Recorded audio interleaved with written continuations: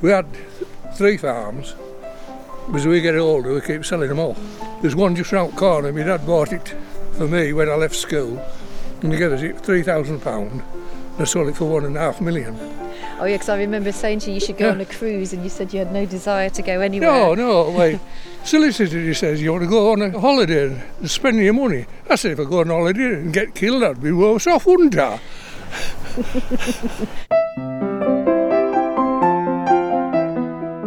A warm welcome to Voices from Heriot Country, a brand new podcast about Yorkshire characters 50 years after the first James Herriot book about life as a rural vet was published.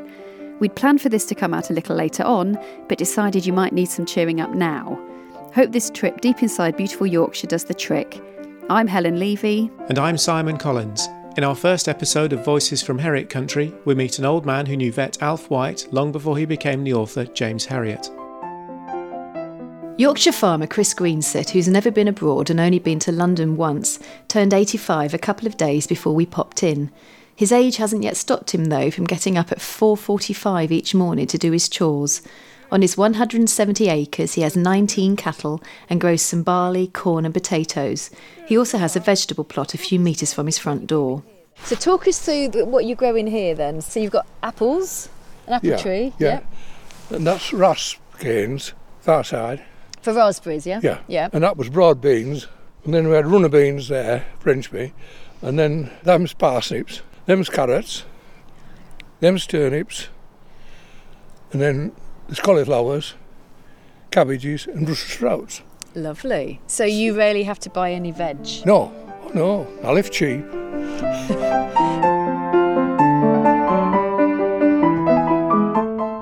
I can almost see Chris as a youngster as I watch him talk outside his old farmhouse, its walls decorated here and there with old horseshoes he's welded together. His home is a few miles from Thirsk, where Alf White, author James Herriot, had his veterinary practice. Alf and his partner Donald, Siegfried in the Herriot books, were both vets for Chris's family farm. It's rather quiet on the farm now, but in the 1940s, when Chris and his mates played football with a pig's bladder, there were more hands on deck. We always used to have a cowman who used to milk cows. My mother made butter every week. And we always used to have 2 lads living in the house. And they used to get up on the morning and feed horses before we got all tractors and that. And they used to go and feed horses. And while horses had their breakfast, they had their breakfast, and then off they went to work. And one of the lads married a girl that would help my mother. And then now it's just you and Brian. Yeah. And there's nobody else around. No. It sounds like it was a really busy, bustling place with a lot going on. Yes, we had to have labour, you see. But we don't know. Take it easier. Chris walks us towards his fold yard, an enclosed area to keep cattle dry and warm in winter. There's only 19 now, and we're going to have less. Because the thing is, they get faster and I get slower. When my brother was here, we used to have about 80, you see. When you had 20 in that field and 20 in this field, and then you got to bring them all in, they didn't all just come in as you wanted. What do you think you'll end up with, like maybe 10 or something? Well, I don't know. So this must be the 19 cattle that you've got? That's the 19, yes. This is the 19, they're all stood staring at us. Yeah. Are they expecting to be fed? They've been fed this morning, and the lad's coming back this afternoon, he's going to feed them again. The lad Chris is talking about is Brian. No. Since the death of Chris's brother Will a couple of years ago, Brian is the only help Chris has on the farm. We call it lad, but he's been here 46 years now. And these are, what kind of cattle are these? Charolais cross. Charolais cross. Yeah. So these are for beef? Yes, I'll have the beef for beef in about 3 months' time. Hopefully. If they're still alive then, if they don't die on us. They look quite healthy to me.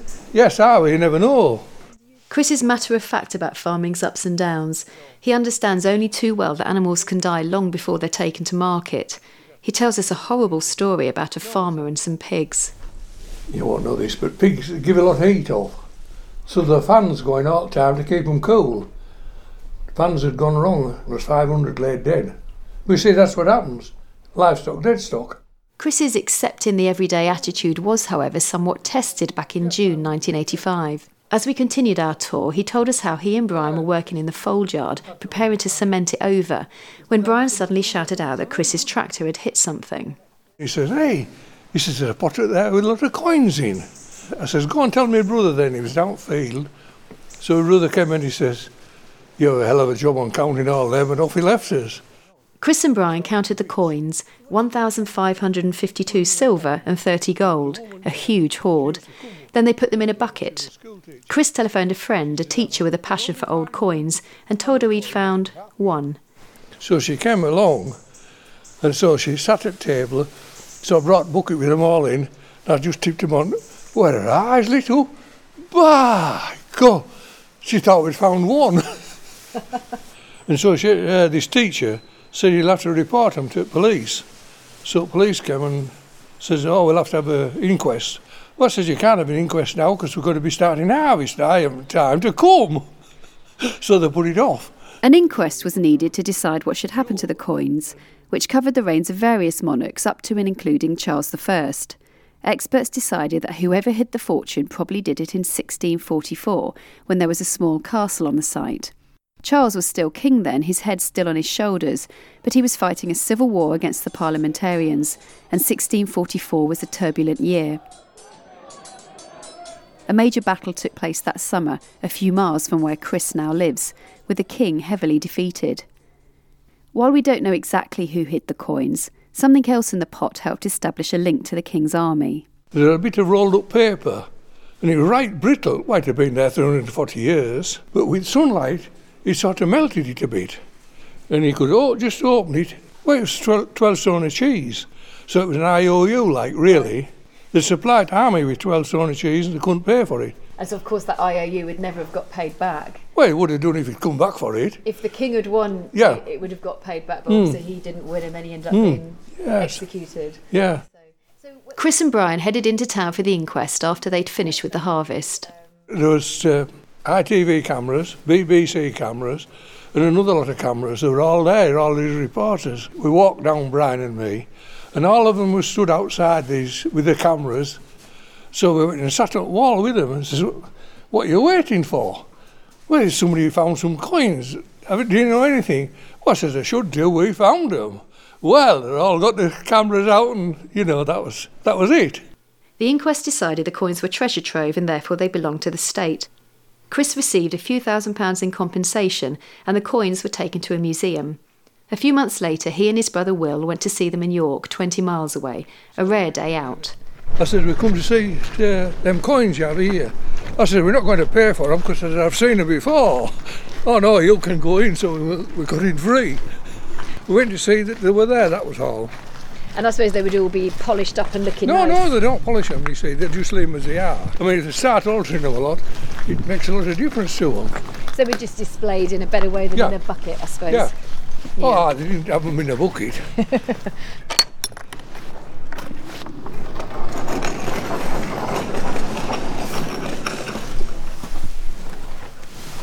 You were born on this farm, you grew up on this farm, you've always lived on this farm, and so it must have really... Yes, I've been here 85 years, so I know all about farming now, don't I, here. So that day must have been a really unusual one for you. Oh, it was unusual. I don't think you'll ever find it again, will you? No. Did you find it quite exciting? Oh, yes, we didn't many find a pot of coins, is there? You see, these were all stalls. Can you see where they've been marked out? And then they used to hang old harness on them pegs at the back. We take pegs down. Oh, so this would have been full of the sound of horses? Yes, that was it. Are you still recording? I am, yes. You'll be getting some rubbish on. Well, but like with the pot of coins, you never quite know what you're going to find either, so I need to keep going and yeah. Are you going to have a cup of tea? Oh, that would be lovely. Yeah. Do you want me to make it? No, I can make tea. Okay, thank you. Well, we'll sit round the table and we'll have a talk. Oh, lovely, okay, yeah. You're all right there, you don't think I'm going to put you out, do you? No, but if you've got stuff you need to get on no, with, we don't want Brian's to be... going to feed the cattle tonight, he said. Okay. Well, when you live on your own, you can't upset anybody, can you? Because it's only yourself to upset. I think everybody's in such a rush today, and they want more and more. Nobody's satisfied today. I'm satisfied here.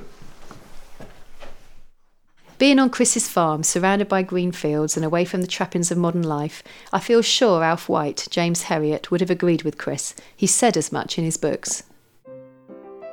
That quotation about not having time to stand and stare has never applied to me. I seem to have spent a good part of my life in just standing and staring, and I was at it again this morning. Behind me, the ragged miles of moorland rolled away, dipping and rising over the flat felled top. I must have stood here scores of times, and the view always looked different.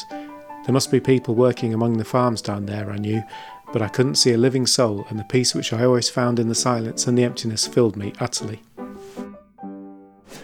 Are you a good pot tea? I'll give that a go. Oops, is that... Good tea. Oh, there's no tea back in there. Oh, Chris, I think you forgot to add the tea. I think you forgot to add the tea to the pot. There's no bag in there. Or some tea leaves. I would be wonder. It's because we were chatting. We've distracted you. Here you I'll go. blame you. Yeah, just blame us. Put water in there and we'll boil her up again. Because we're talking too much. Yes. Yeah, distractions. No worries. As we settled down to our tea, Chris brought out some buttered scones and leftover birthday cake. You could have a bit, aren't you? Yeah, thank Yes, you. aye. Celebrate your birthday. Aye. Right then. Well, happy birthday. Yeah, happy birthday. Never worry now because they keep going and going. And all you get, faster they go. Aye. I know. It When does you- seem to speed up time as you get older, doesn't it? Yeah. Oh, when you were at school, you sat in lesson, it was Latin and French, and you were sat there, you were looking at it, kept looking at you, watching it, never went. You didn't like languages then, no? No. Look how Doug is. Thing is, he's all right, he won't bother you. But he's a happy dog, so he might as well have a chair, hasn't he? This is the dog's chair? Yeah. Yes. Yeah. Would you dare to sit in the dog's chair? Yeah. Will thought, well, the dog. Yeah. Yes, aye. Will was your brother? Yeah. Chris reminisced then about his dealings with James Herriot and Siegfried Farnan, vets Alf White and Donald Sinclair. Alf White was a lot better to get on with than Don Sinclair. He was a nice bloke, you see, Alf White. What was Donald Sinclair like then? Was he difficult to get on with for whatever No, but you see, he lived in a big hall, didn't he? We once went and bought some cattle off him.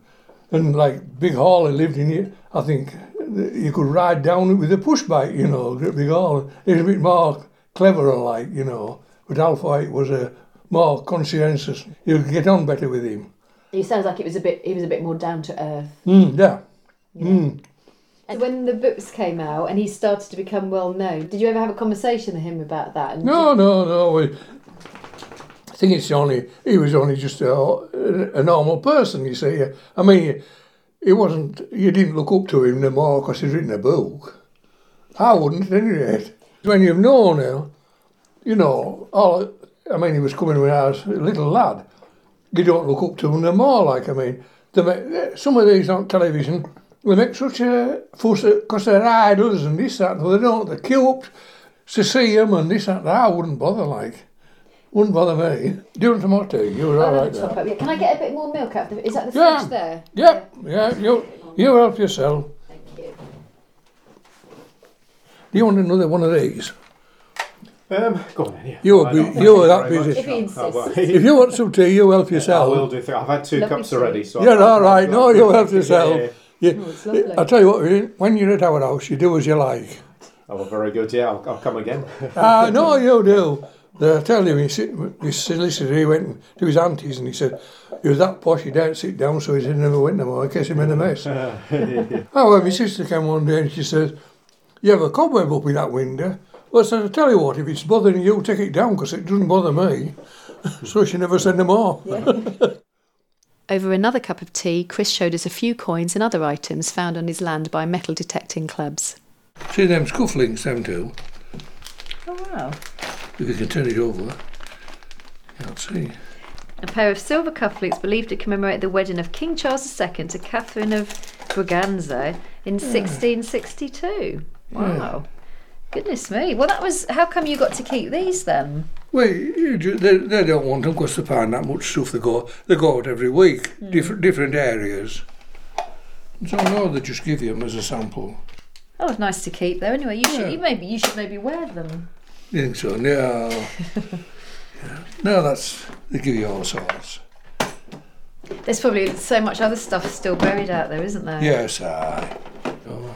I suppose you've had your big find. It's unlikely to have Yes. another big find. No, isn't there'll be it? no more, will Yeah. there? Well, you never know. No, you never know, but I never worries about it. As long as you're healthy. You can't buy that, can you?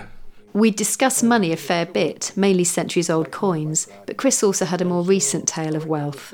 And I says to that fella, how much do you want for that house? And he says, so much.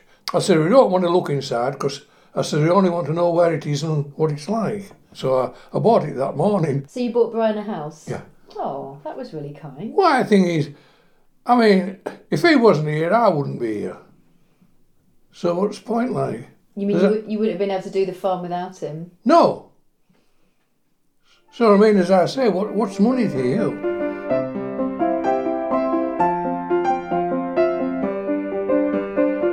So thank you very much for having us, Chris. No, you're welcome. No, I don't mind you coming, because the thing is, I can get on with you.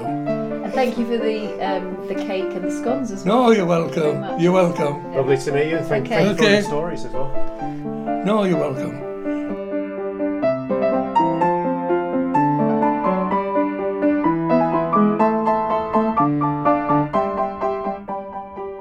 Thanks for listening to Voices from Heriot Country, and thanks to Chris Greensit for a lovely few hours on his farm. Also thanks to Ishbel Hurd for the music.